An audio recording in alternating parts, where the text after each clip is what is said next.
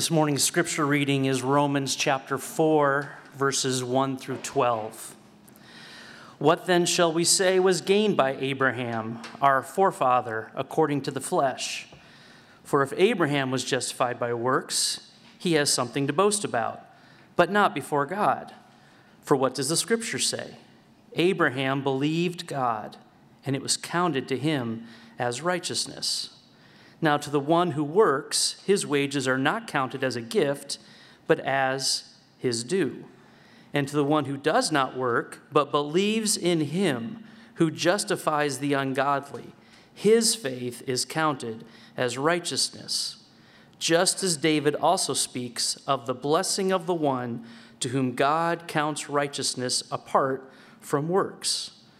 Blessed are those whose lawless deeds are forgiven and whose sins are covered. Blessed is the man against whom the Lord will not count his sin. Is this blessing then only for the circumcised, or also for the uncircumcised? For we say that faith was counted to Abraham as righteousness. How then was it counted to him? Was it before or after he had been circumcised? It was not after, but before he was circumcised. He received the sign of circumcision as a seal of the righteousness that he had by faith while he was still uncircumcised. The purpose was to make him the father of all who believe without being circumcised, so that righteousness would be counted to them as well, and to make him the father of the circumcised, who are not merely circumcised, but who also walk in the footsteps of the faith that our father Abraham had before he was circumcised. These are the words of the Lord. Please be seated. Good morning. You guys doing well? Outstanding. Good to have you with us. Welcome to Desert Breeze Community Church. This service last weekend was kind of wild, so I'm kind of going to brace myself here. You guys were a little bit out of control. Actually, I was. Was it me? Oh my goodness, because I get warmed up. This is the third service, so I'm excited you're here. Book of Romans, we're working our way through it, how the gospel changes everything. I am not ashamed of the gospel, for it is the power of God for the salvation of everyone who believes. Romans 1:16, nothing can transform a human heart, heal a wounded soul, or satisfy our deepest longing like the gospel. If you're going through a battle, I'm glad you're here because that last song we sang was a battle song. Did you hear the words? It's from Psalm 46. God is our refuge and strength, a very present help in trouble. Therefore, we will not fear. Battle song. I love it. And so we're going to talk about the anatomy of our faith because that's what you need. If you're going through a battle, you need to understand the anatomy of faith, and that will fortify your faith unlike anything else. The anatomy of faith. If you have your Bibles, turn to Romans chapter 4. So I shared with you one of my favorite movies last weekend, Chariots of Fire. Here's another one of my favorites, one of my top 5 movies. It's Braveheart. Any Braveheart people out there? Yep. There's a scene in the movie where William Wallace is rallying all of Scotland, all the young men of Scotland, young men, old men alike, and they're on the battlefield. They're getting ready to square off with the English oppressors. He's on his horse. He's giving him one of those big rah-rah cheer speeches and trying to rally them as they're going to face a pretty harsh battle to push back their oppressors. And at the very end of the speech, and you notice that his face is all painted blue, and he's on the horse, and it's one of those like energizing speeches. At the very end of the speech, he says, "They can take our lives, but they can't take our freedom." And when I hear that, I want to paint my face blue and go out and kick down the gates of hell. And so it's kind of one of those things, like that last song we just sang in our worship set. It's just like, yes, bring it on. I'm ready to take it on. And so that's what we're talking about here, the anatomy of faith. How do you get a group of soldiers to charge into battle against all odds? A ritual boast. That's how you do it. In ancient times, it was a ritual before going into battle. So here's what's interesting about boasting. Boasting comes up more often in the Bible than you may think, and it's characteristic of every human heart. We all boast. Everybody will boast in something or someone. There's a kind of bad boasting that comes between you and God, and there's a kind of good boasting that draws you near to God. We see that actually, 1 Samuel chapter 17. I went back, it had been a while since I read the story of David and Goliath. That's a good read. I went back and read it, and that'll get you rolling too. That'll get you stirred up. But remember, young David comes into the camp there, and the whole Israelite army is they're intimidated by the taunting of Goliath. He's just taunting them. He's bragging. He's boasting. And David says something quite interesting there. He says, "How dare this uncircumcised Philistine defy the armies of the living God?" Yeah. And of course, you know the rest of the story. He takes the guy's head off. And it's just one of those energizing kind of a thing. And so you can see kind of bad boasting, good boasting. Bad boasting, Goliath. Good boasting in David. And so take a look at your sermon notes here. Life is a battle full of sin and suffering. None of us are exempt. How are you going to move out into the battle with confidence and overcome the insurmountable odds? We've got to learn to practice appropriate boasting, a.k.a. preach the gospel to yourself. So this morning, I'm going to teach you how to do appropriate trash talking. You guys ready? Yeah, I'm going to teach you how to do some appropriate trash talking, boasting. Now, as we've been working our way through Romans, the second part of chapter 3, we discovered the greatest gift that we will ever receive. In the midst of our world of sin and suffering, is there any hope? Well, there is hope. The hope is found in Christ. It's not found in us trying to figure it out, because we'll never get it figured out. But the hope is in Christ, and the greatest gift you'll ever receive is what we talked about last week. We are justified freely by faith through the blood of Christ. That's what we need to overcome the sin and suffering of our world. We are justified freely by faith through the blood of Christ. So last week we talked about what this idea of justified means, or righteousness, another term for it. We'll talk a little bit more about it today. And we talked about the blood of Christ, the payment that was paid so that we can have access into the throne room of God, so that we can be reconciled to God.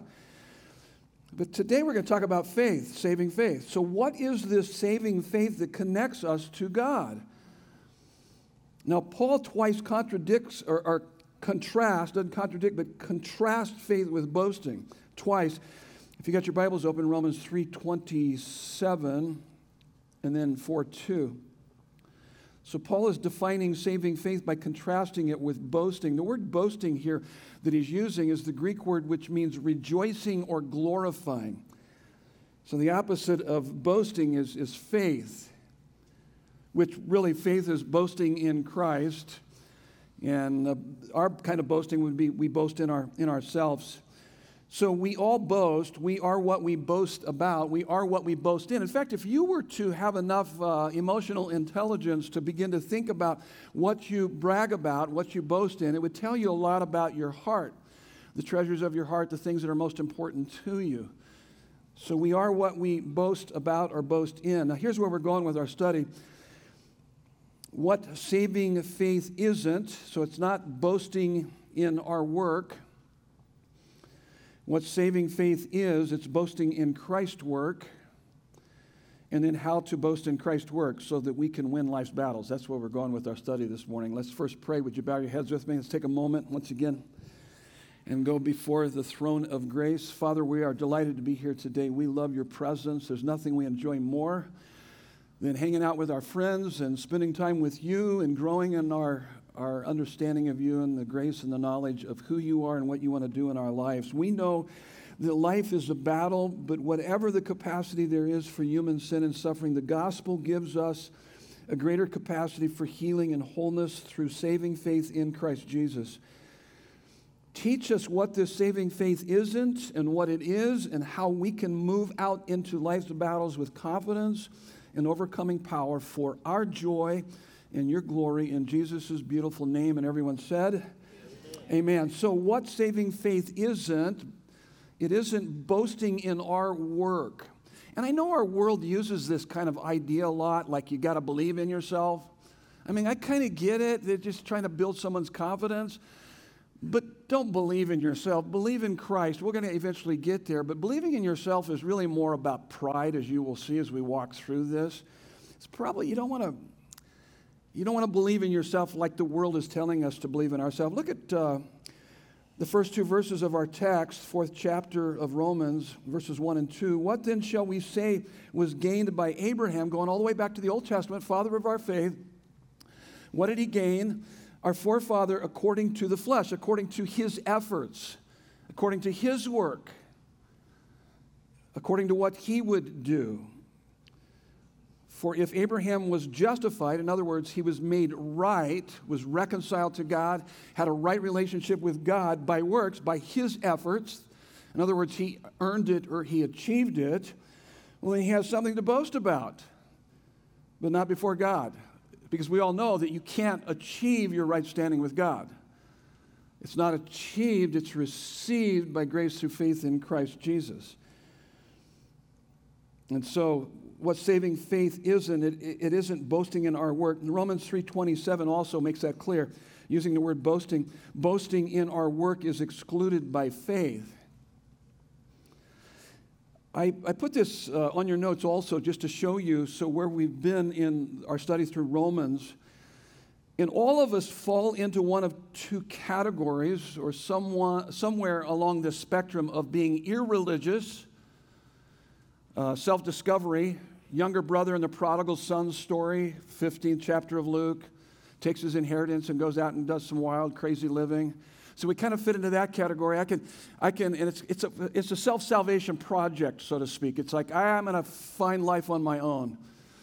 And you've got that extreme. You got the other extreme, which is religion, where I'm going to break all the rules, or I'll make up my own rules, or the other one is I'm going to keep all the rules, moral conformity, the religious. And so neither are really represent the gospel. The gospel would be the third way to live, and we've talked extensively about that in our past studies. But Romans 1:22 talks about irreligious boasting. You can study that on your own. Romans 2:17 through 23, religious boasting. But whether it's irreligious or religious boasting, we boast to create a self-esteem resume to desperately fill our sense of inadequacy and emptiness. And that's because we feel inadequate and empty because we were meant to walk in the garden in the cool of the day, look into the face of our Maker, and receive all the glory that we would ever need.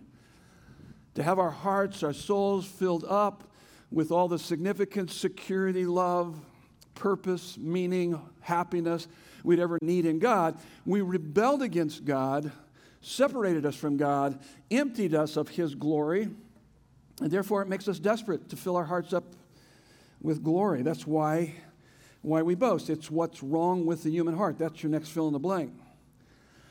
So we could say, in essence, sin is boasting in myself. It's pride. It's this desperately trying to fill this sense of inadequacy and emptiness. We boast to create a self-esteem resume to desperately fill our sense of inadequacy and emptiness. Now, it's what's wrong with the human heart. Now, in the Old Testament book of Judges, chapter 7, Gideon is leading an Israelite army against the Midianites. How many are familiar with the story? Remember Gideon going against the Midianites? Gideon is saying to God, please help us defeat the Midianites. He says, God, please, we need your help. Now, this is quite interesting because God says to Gideon, the people who are with you are too many. What? No, we need more. We feel outnumbered. No. They're too many. For if I deliver the Midianites into your hands, Israel will boast, there's the word, boast against me, saying, my own hand has saved me. Now, right there is the very essence of our problem. It's called pride. Proverbs 16:18 says, pride comes before a fall. 1 Peter 5:5, James 4:6, God opposes the proud, He gives grace to the humble. Believe me, you do not want God to oppose you. Pride will get God to oppose you. Humility, you got His favor. And that's what that's what God warned them of. Boasting in our work, in ourselves, is the language of our fallen self-centeredness. So when you hear someone boasting, it's because they're trying to fill up an emptiness inside.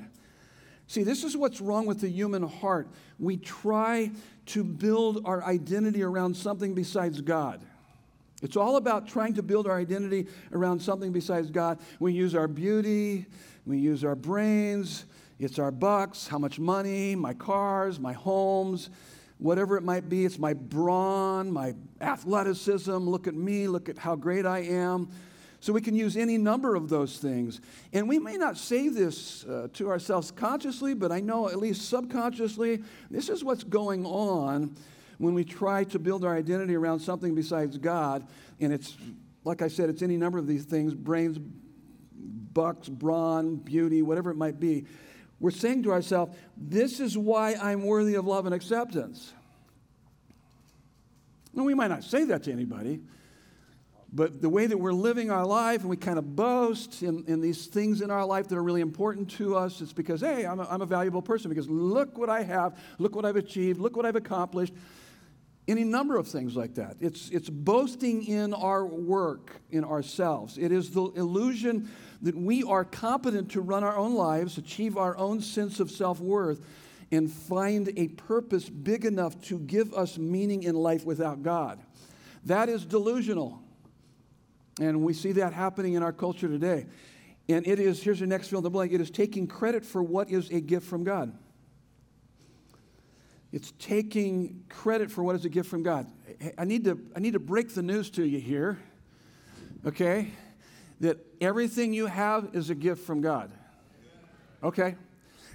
You're the first service I actually said that to. I kind of talked about it in the first couple of services, but I just want to really emphasize that. I think it's really important for us to understand. Most people don't know that.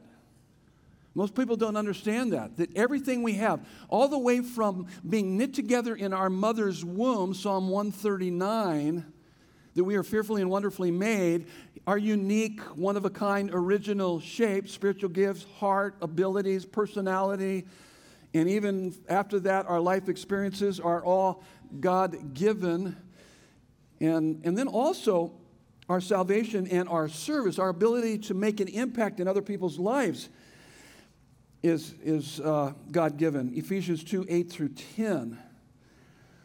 In fact, it says in 1 Corinthians 4:7, "For who sees anything different in you? What do you have that you did not receive? If then you received it, why do you boast as if you did not receive it?" So I did watch the Super Bowl. My team didn't win. I was actually going for the Eagles. I thought they would win, Philadelphia Eagles. And so at the end of the game, I had to turn it off because there was so much boasting. And it was just like, good night. And I won't tell you who it was, but man, one of the Kelsey brothers was so full of himself at the end of the game. I just click up, I'll turn that off. I don't need that. And he was just like blowing all kinds of smoke. And I was thinking to myself, I go, this guy is clueless. He doesn't understand that his ability to play at that level. By the way, what makes a world-class athlete is DNA. Thank you very much, God, because that comes from God. So that he should be able to say, hey, I got DNA. He's a tight end, he's big, he's strong, and I don't think he understands that came from God. DNA, desire, so you got DNA, desire, and then really good training. Which, by the way, that's really all comes from God. Even a desire, that you would have a desire to even want to go in that direction. I think Patrick Mahomes is a phenomenal quarterback, and yet I still don't think a lot of these guys understand that you weren't given that gifting to make much of you so that everybody could think you're all that wonderful and great. Because we all know, as it says here, for who sees anything different in you, and what do you have that you did not receive? If then you received it, why do you boast as if you did not receive it? We all know better. That's DNA, desire, a lot of good training. That was a gift from God. And what I find interesting is that whether it be rock stars, movie stars, athletic stars, how few of them know that and are actually performing to justify themselves rather than because they're already justified in who God made them to be. Does that make sense? Okay, and so that's the reason why I shared with you the Chariots of Fire quote last weekend of the Great Britain Olympic team, 1924. This movie came out in 1981. Harold Abrahams and Eric Liddell made that contrast between the two because Harold Abrahams in that movie said, I have 10 seconds to justify my existence. He was running to justify himself. His DNA, desire, training, he did all of that, didn't realize it came from God to make much of him for his own glory, as opposed to Eric Liddell, who was a believer, ran not for his glory, but for God's glory, because he said, God made me fast, and when I run, I feel his pleasure. So it's not about me. I'm just thankful I can run fast. I find a lot of pleasure in that, but I give glory and honor to God. All of us, everything we have is a gift from God. How are you using that? You bragging? You think you're something special because of that? Well, that was given to you, and God gave it to you for a reason, not to make much of you, but for you to make much of him, to bring glory to him. And what happens when we confuse that, here's some things that happen, is that when we try to build our identity around something besides God, success inflates, failure deflates. That's your next couple fill in the blanks. So success goes to your head, and failure goes to your heart. And in fact, praise will inflate you, criticism will deflate you. So if you listen to when people praise you and it kind of inflates you, beware, because if they criticize you in that same area that they're praising you in, it's just a matter of time, you're going to be deflated. So it's evident that because you're riding that roller coaster, that's something that's really, really important to you. Maybe you have a misplaced identity in that. I remember the early years of Desert Breeze. We were at the nightclub over here off of 17th Avenue and Bell Road. I was coming home from a board meeting, one of our elders' meetings. I was high as a kite, and I was celebrating. Okay, that's what I meant by that. I was celebrating the fact that our finances were up, our attendance was up, the church was really going well. And the Holy Spirit convicted me and said, and I started looking at my heart towards God as opposed to my heart towards the success of ministry, and my feelings for ministry success was much higher. I felt inflated by it. And then when we weren't doing well, I would go low. He's saying, no. And I was reminded, it was a verse that I shared with you last weekend, was 10:20 of Luke, where the disciples come back from their ministry trip and they're all excited. Woo, look at us. We're seeing, people's lives set free. We cast out demons. We're doing all this great stuff. And Jesus said, hey, don't boast in your ministry success. Boast in the fact that your name is written in the book of life, because that's better by far. And so the Holy Spirit convicted me of that. And I found myself kind of riding that roller coaster a little bit. So when our church was doing well, I was doing well. When it wasn't doing so well, I wasn't doing so well. And of course, my wife would come alongside and say, oh, come on, you just need to have faith. This is God's church anyway. Come on, suck it up, Pastor Ray. You just need to have more faith. And I go, yeah, you're right. I've kind of misplaced it. I'm putting it in ministry success as opposed to Christ. And then, of course, Nancy would ride the roller coaster that she would go through highs and lows based on how our kids and grandkids were doing. And, of course, I'd come alongside and said, hey, Sister Nancy, you need to just suck it up. You need to suck it up. You just need to have faith. You need to have faith like me. I have faith in our kids. I know our kids are going to turn out okay. Everything's going to be okay? Well, both of us had misplaced our identity. And so you could see the highs and lows of our life based on how we were trying to build our identity around something other than God. So it tends to inflate us or it deflates us. C.S. Lewis says this: pride gets no pleasure out of having something, only out of having more of it than the next man. So there was that tendency. I would get together with other pastors, and there was that tendency around those events, and I didn't like them because there's all these pastors comparing their churches with each other. It's like, that's ridiculous. That's dumb. That's totally stupid. And I started trying to figure that out. I was like, why would we fall prey to that? That's just crazy pride. But that's how pride works. And so when my ultimate boast is in something I do or have, it doesn't unite me with others. It actually brings division. If the ultimate boast of my soul, my identity and significance, is that I'm a hardworking person, I do have a strong work ethic. And if that's my ultimate boast, I'll inevitably look down on lazy people. You can't help but do that. I'm just like, wow, they're just lazy. If the ultimate boast of my soul is that I'm a moral person and we have right doctrine and I read my Bible and pray, then I'm going to feel superior to immoral people who don't read their Bible and don't pray and don't have good doctrine. You see, that doesn't unite, it divides. You can see that. That's pride working. If the ultimate boast of my soul is that I'm a member of this political party or cause, I'm going to naturally demonize those who aren't. If my ultimate boast is that I'm a part of this great race, ethnic group, nationality, I will naturally look down on other races, ethnic groups, and nationalities.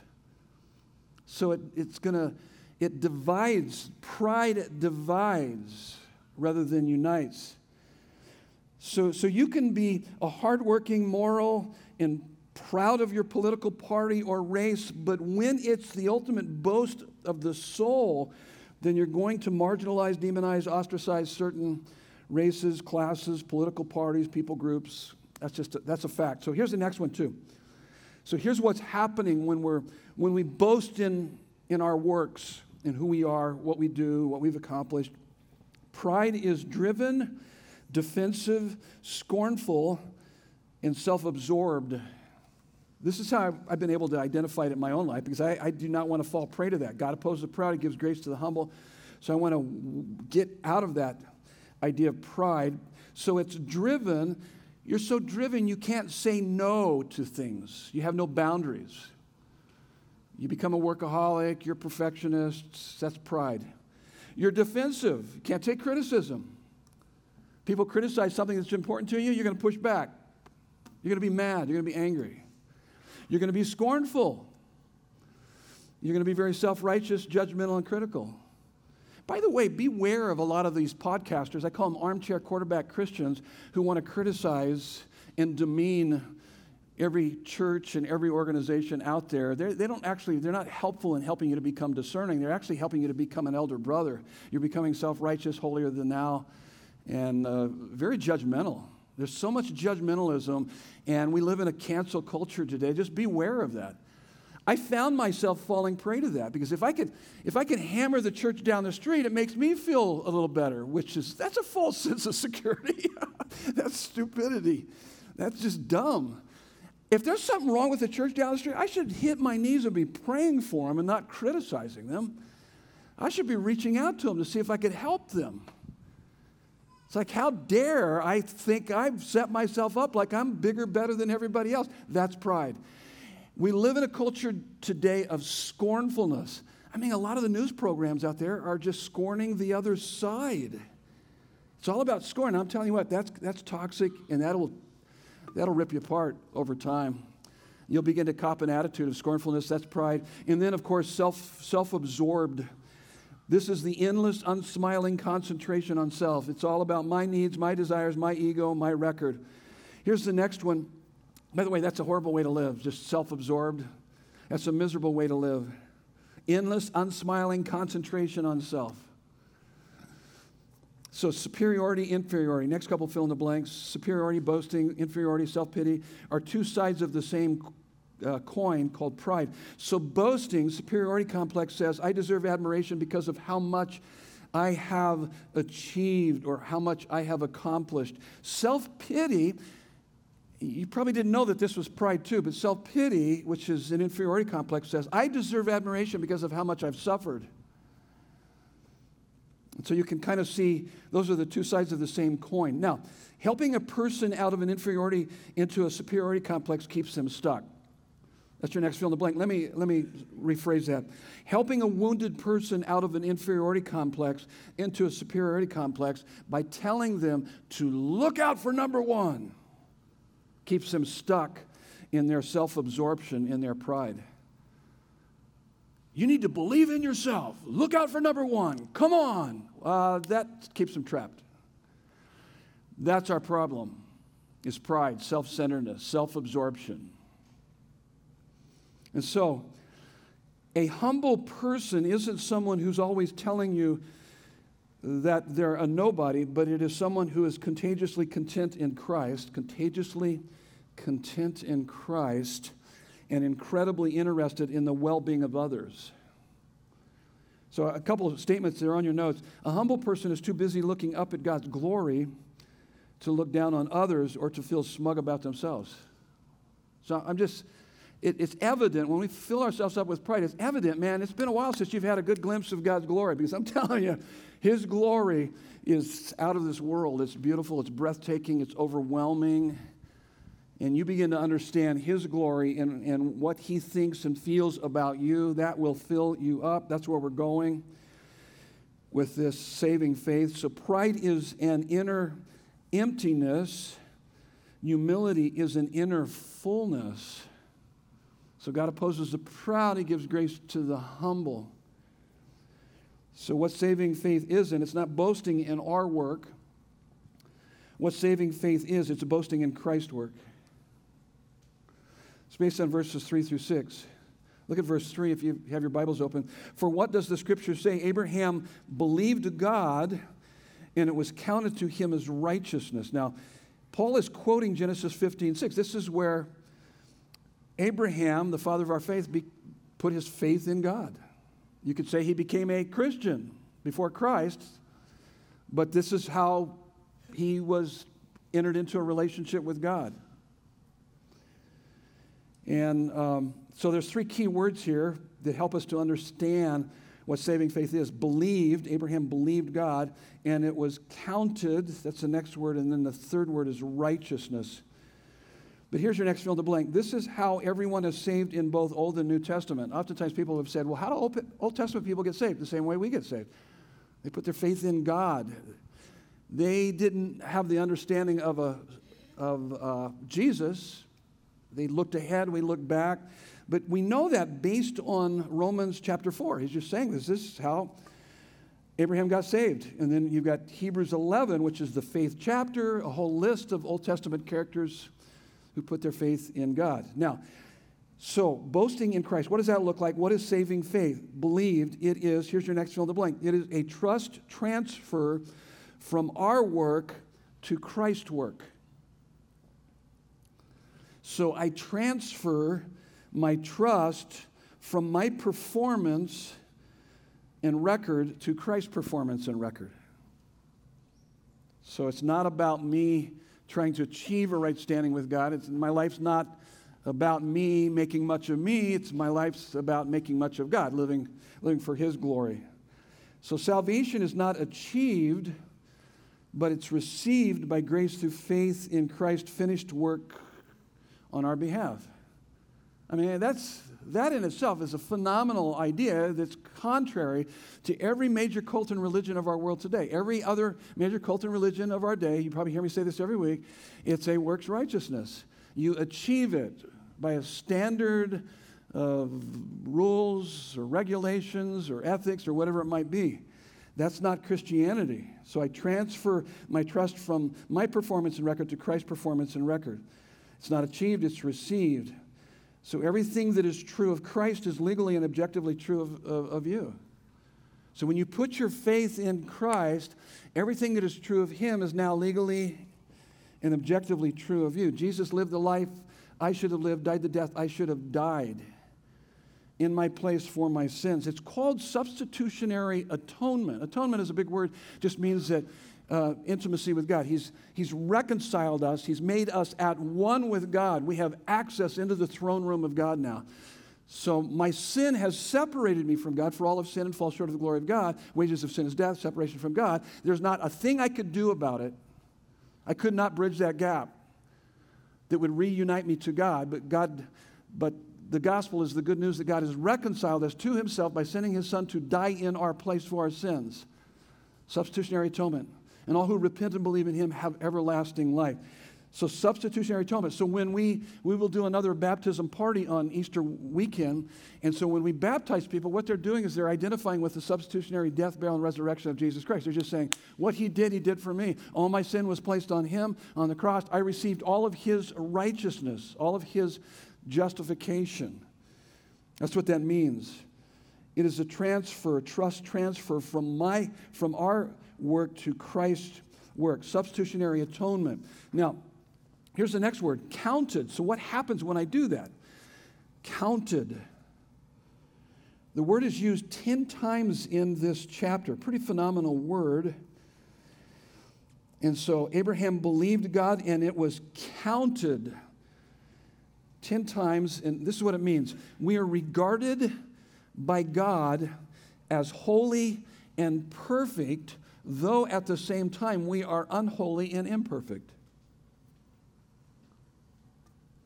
Look at verse 5 if you have your Bibles open there, 4th chapter of Romans. And to the one who does not work, but believes in him who justifies the ungodly. We're the ungodly, so he justifies us. His faith is counted, there's that word, as righteousness. So the word counted, other translations might use accredited. It is an accounting term. So to credit something is to confer a status that was not there before. And so you had no money in your bank account, but if someone accredited $1 million as a gift to your account, it's now yours to spend. How many would like to have someone do that for you this morning? Okay, I would like that. I would appreciate that. Anybody want to take me up on that offer? Okay, anybody have $1 million? Anybody have $10? Anybody have $5? I can buy coffee after service, okay? Okay, so you didn't have any money in your bank, so you're spiritually bankrupt, and so all of that was placed on Christ, and now you're spiritually wealthy. That's the idea here.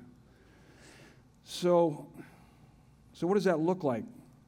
Hosea chapters 1 through 3. Remember a few weeks ago we talked about the prophet Hosea, who represents Christ, buys a prostitute who represents us from the slave market to be his cherished bride. That's the picture of our salvation.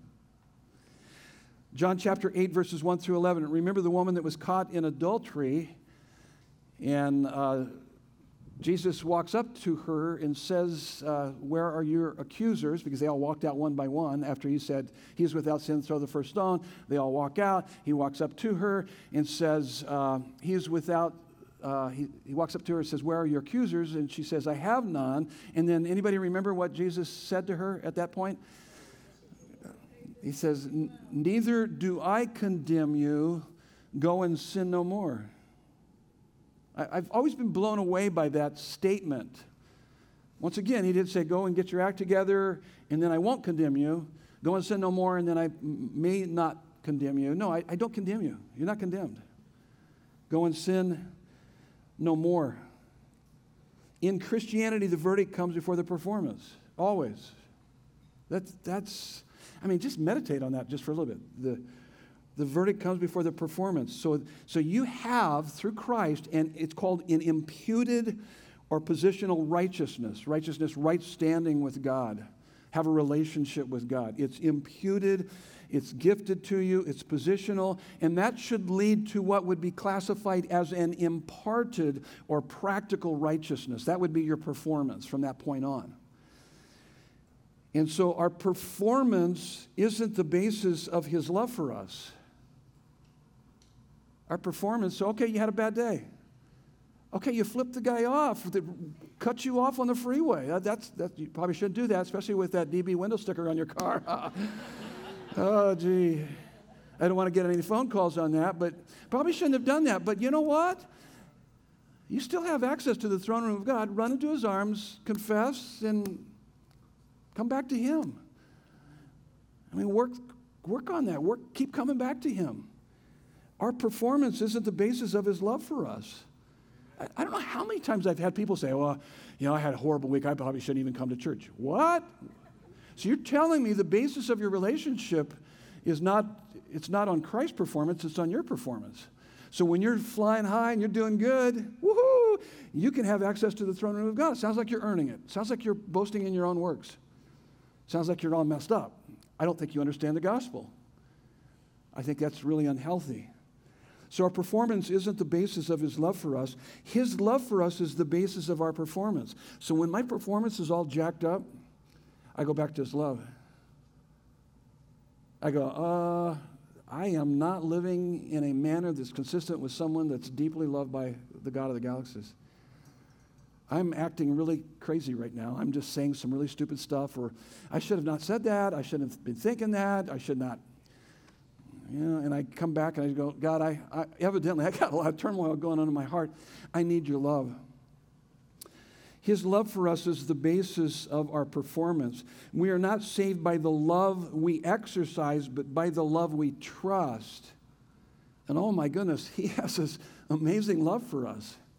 In fact, the next word is righteousness. So Abraham believed God. So trust transfer from our work to Christ's work. And it was counted. We are regarded by God as holy and perfect, though at the same time we are unholy and imperfect.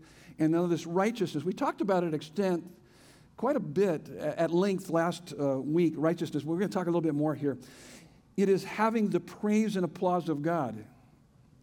So 2 Corinthians 5:21, God made him who knew no sin to be sin for us so that we might become the righteousness of God. So this is more than pardon. Had someone come up to me last week, and I've used this before too, and I've heard people say this, justification, just as if we've never sinned. Yes, but it's more than that.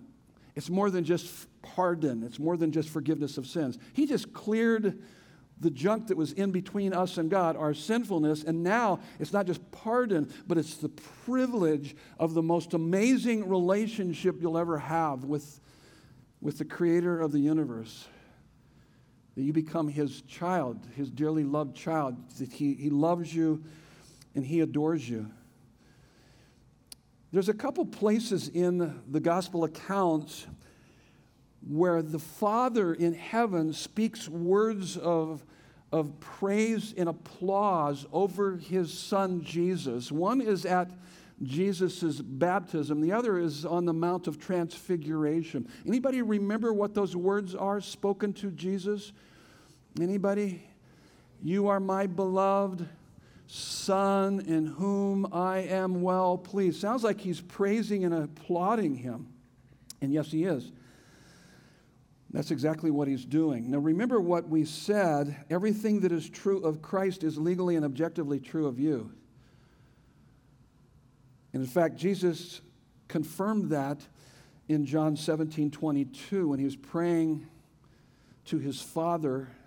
He said, the glory you, Father, have given to me, I have given to them. So all I'm saying is that your validating performance record, as we talked a couple weeks ago, your resume that opens doors, is your Father in heaven speaking this into your soul, into your heart. You are my beloved son, you are my beloved daughter, in whom I am well pleased. So that's normal Christianity, to begin to hear that praise and applause of God. So let me ask you this question. When you spend time with God, you're a believer in Jesus Christ. And so I love spending time with God. It's the favorite thing I do every morning, first thing, throughout the day. I can't get enough. I can't spend enough time with him. I absolutely love it. I love studying his word. I love praying.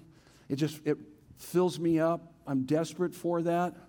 So when you do it, how do you imagine or how do you see his disposition, his facial expression, his eye contact, his tone of voice, and his body language towards you? How do you see God? I mean, I understand some of you are going to say, hey, wait. John 4:24, God is spirit. They that worship him must worship him in spirit and truth. I got that. But we also know Colossians 1:15, Jesus is the image of the invisible God.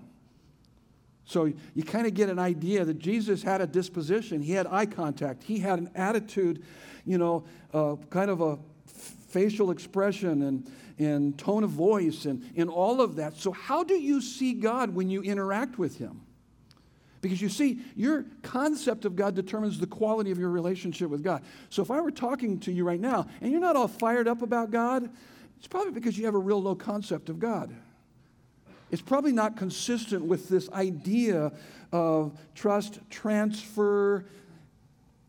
He sees you, he regards you as holy and perfect. Oh, and you have his praise and applause. Because if you did, nothing would keep you from him. You'd be running into his presence regularly, enjoying him, experiencing him. So let me ask you this. On a scale from 1 to 10, do you see God as cold and condemning, that would be 1, all the way to a 10, warm and welcoming? I hope so. I pray so. Because if you do, oh my goodness. See, here's what he's wanting us to understand. This is what righteousness is. It's more than just acceptance. It's more than acceptance. You are not just accepted, but you are celebrated by a perfect Father. You are celebrated. I was fortunate. My grandpa Ford, who was a pastor, Assembly of God pastor in Flagstaff, and I would go up and got the chance to spend my summers up there with him, and he'd take me fishing and hunting. And I can tell you, I can almost still see in my heart, my mind, he would celebrate me when I saw him. He loved me. He adored me.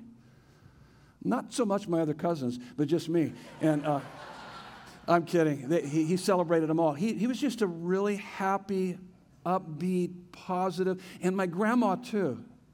And I was very thankful because I had a mom and dad that loved and celebrated me too. My mom, even to this day, I'm an old guy, and she continues to just celebrate me. I can never preach a bad message. So if I feel real bad about the message, just go talk to my mom. Because that was wonderful. I know it wasn't, but thank you anyway. Tell me more. So there's this. So if you weren't raised in a background where you were celebrated, you're going to maybe have a hard time seeing the God of the galaxies celebrating you. He loves you. He adores you.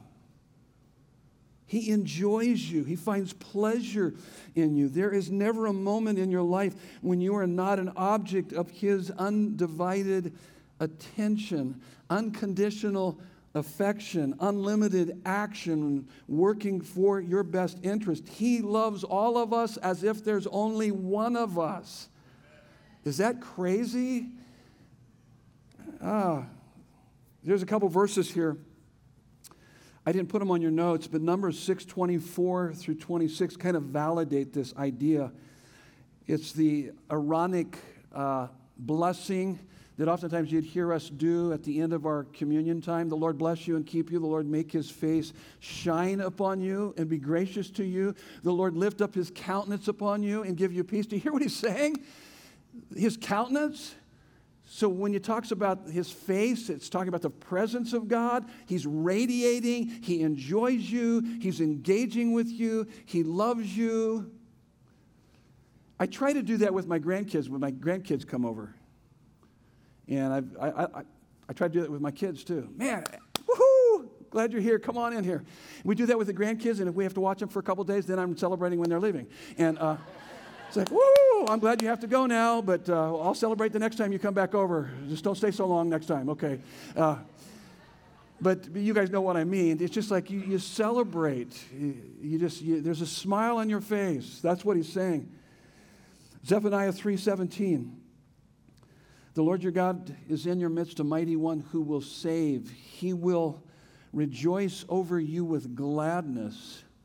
He will comfort you with his love. He will exalt over you with loud singing. Wait a minute, he's talking about God? He's going to sing over me? Yeah. We used to do that with our kids when they were young. We'd sing over them, and then they became teenagers, and they said, "Stop singing over us. You're embarrassing us." I said, "Okay." And so that's That's important. So everything that is true of Christ is legally and objectively true of you, but it must also be experientially and subjectively true. So if you're going to move out into the battle of life with confidence and to overcome, you need the praise and applause of God ringing in your soul. Nothing compares to the praise and the applause of God. I mean, I like the affirmation I get from my family and friends, but it doesn't come close to what I have in Him. And nothing will make you more unshakable and unoffendable and unstoppable. So how to boast in Christ's work. Now, we'll spend next week talking about the application of this faith. So we'll work the rest of this chapter. Like, how do we apply this to our lives? I'll just give you a couple things to do in the meantime. And the first thing is that you need to understand the costliness of grace. So this last part is based on verses 7 through 12 of our text. Understand the costliness of grace. So in verse 3, he's quoting Genesis 15:6 when Abraham was saved. So let me give you Abraham's point of salvation, kind of the story that went down. It's a fascinating story here. In Genesis 12, God shows up, promises Abraham a fulfilling, fruitful relationship. And what I mean by that, he promises him land, which would be fulfilling, and then lineage, that would be fruitfulness.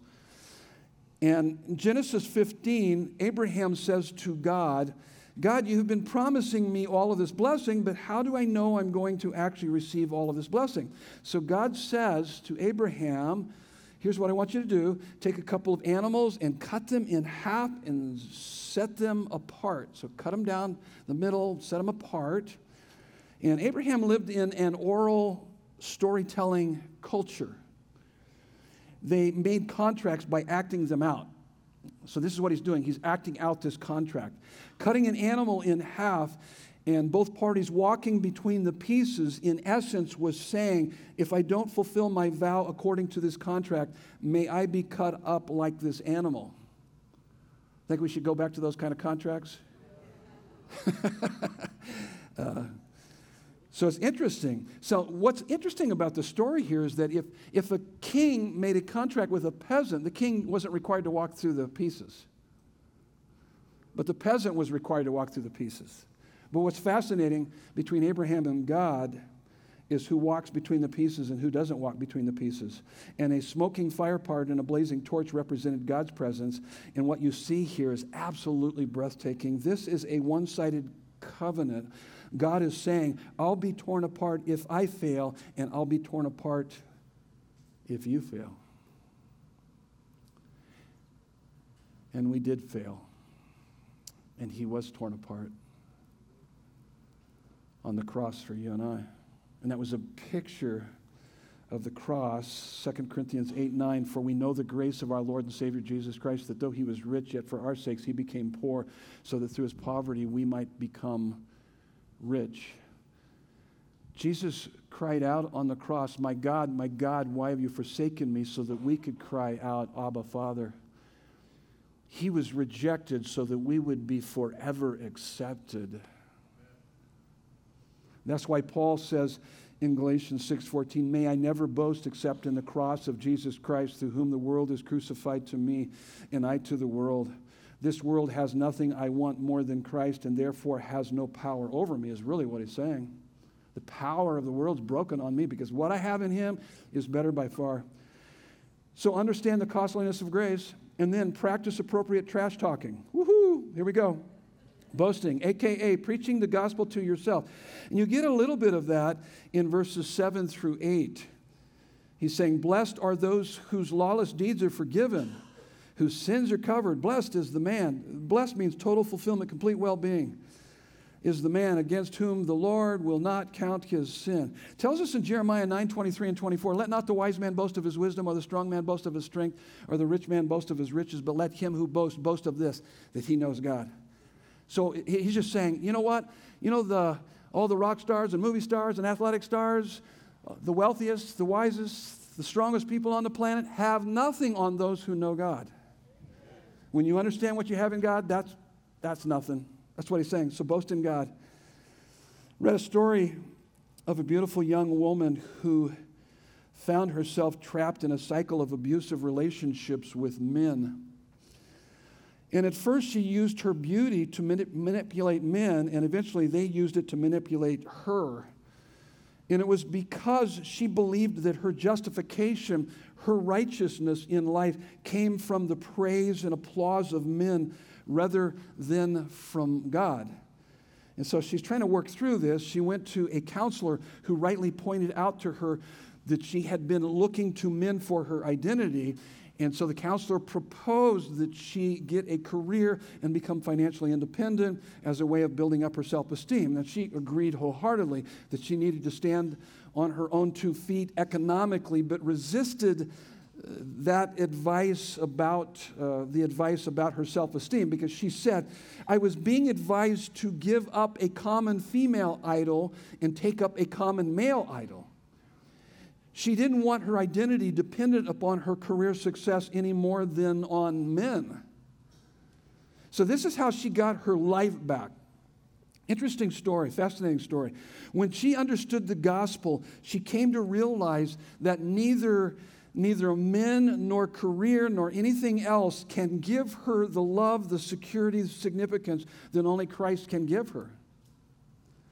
So when she saw a man who was interested in her, she would silently say in her heart toward him, you may turn out to be a great guy and maybe even my husband, but you can never be my life. Only Christ is my life. And she said that silently. She had learned the art of practicing appropriate trash talking, boasting. And this gave her the ability to set boundaries, make good choices, and eventually love a man for himself rather than to use men to build her self-image. That's a beautiful picture of what we have to do. You need to be in touch with those things that you tend to boast about, that you're trying to get your sense of identity from rather than Christ. And when those things raise their ugly head, you need to say, you're not my life, whether it be your marriage or your kids or your career, or your money, or any number of things. You're not my life. Christ is my life. He's my life. He's the one I live for. He's where I find my identity, my security, my significance, my love. And so saving faith isn't boasting in your work. When you do, it's going to lead to either pride or despair based on how well you're doing. Saving faith is boasting in Christ's work. That's going to bring about a humble confidence. And so we've got to learn to boast in Christ's work. And when you learn to boast in Christ's work, you'll be able to move out into the battle of life with confidence and overcome the insurmountable odds. And that's the anatomy of faith. Next weekend, the application of faith, Romans 4, 13 through 25. I'll be up front at the end of the service along with any available elders and leaders. If you're new, we'd love to meet you. If you need prayer, we'd love to pray with you. If you have any questions, we'd love to answer those questions for you. Let's pray. Would you bow your heads with me? So, Father God, we thank you for this remarkable insight into the anatomy of what saving faith is and the nature of our salvation. I pray for those this morning that need to make a confession of faith in you, that they would turn their lives over to you, that acknowledge their sin that separates them from you. They would believe that you died in their place for their sins and confess you as their Savior and Lord. We are so thankful that we are justified freely by faith through the blood of Christ. This saving faith is not just a legal standing, it's your praise and your thunderous applause. We see faith as not just some kind of general belief, it's a trust transfer from our work to Christ's work, a boasting in the cross. It's a regrounding of our identity so that the world no longer can push us around and we can win life's battles. May we never boast except in the cross of Jesus Christ, to whom the world is crucified to us and us to the world. We pray these things in Jesus' beautiful name. And everyone said, Amen. Love you guys.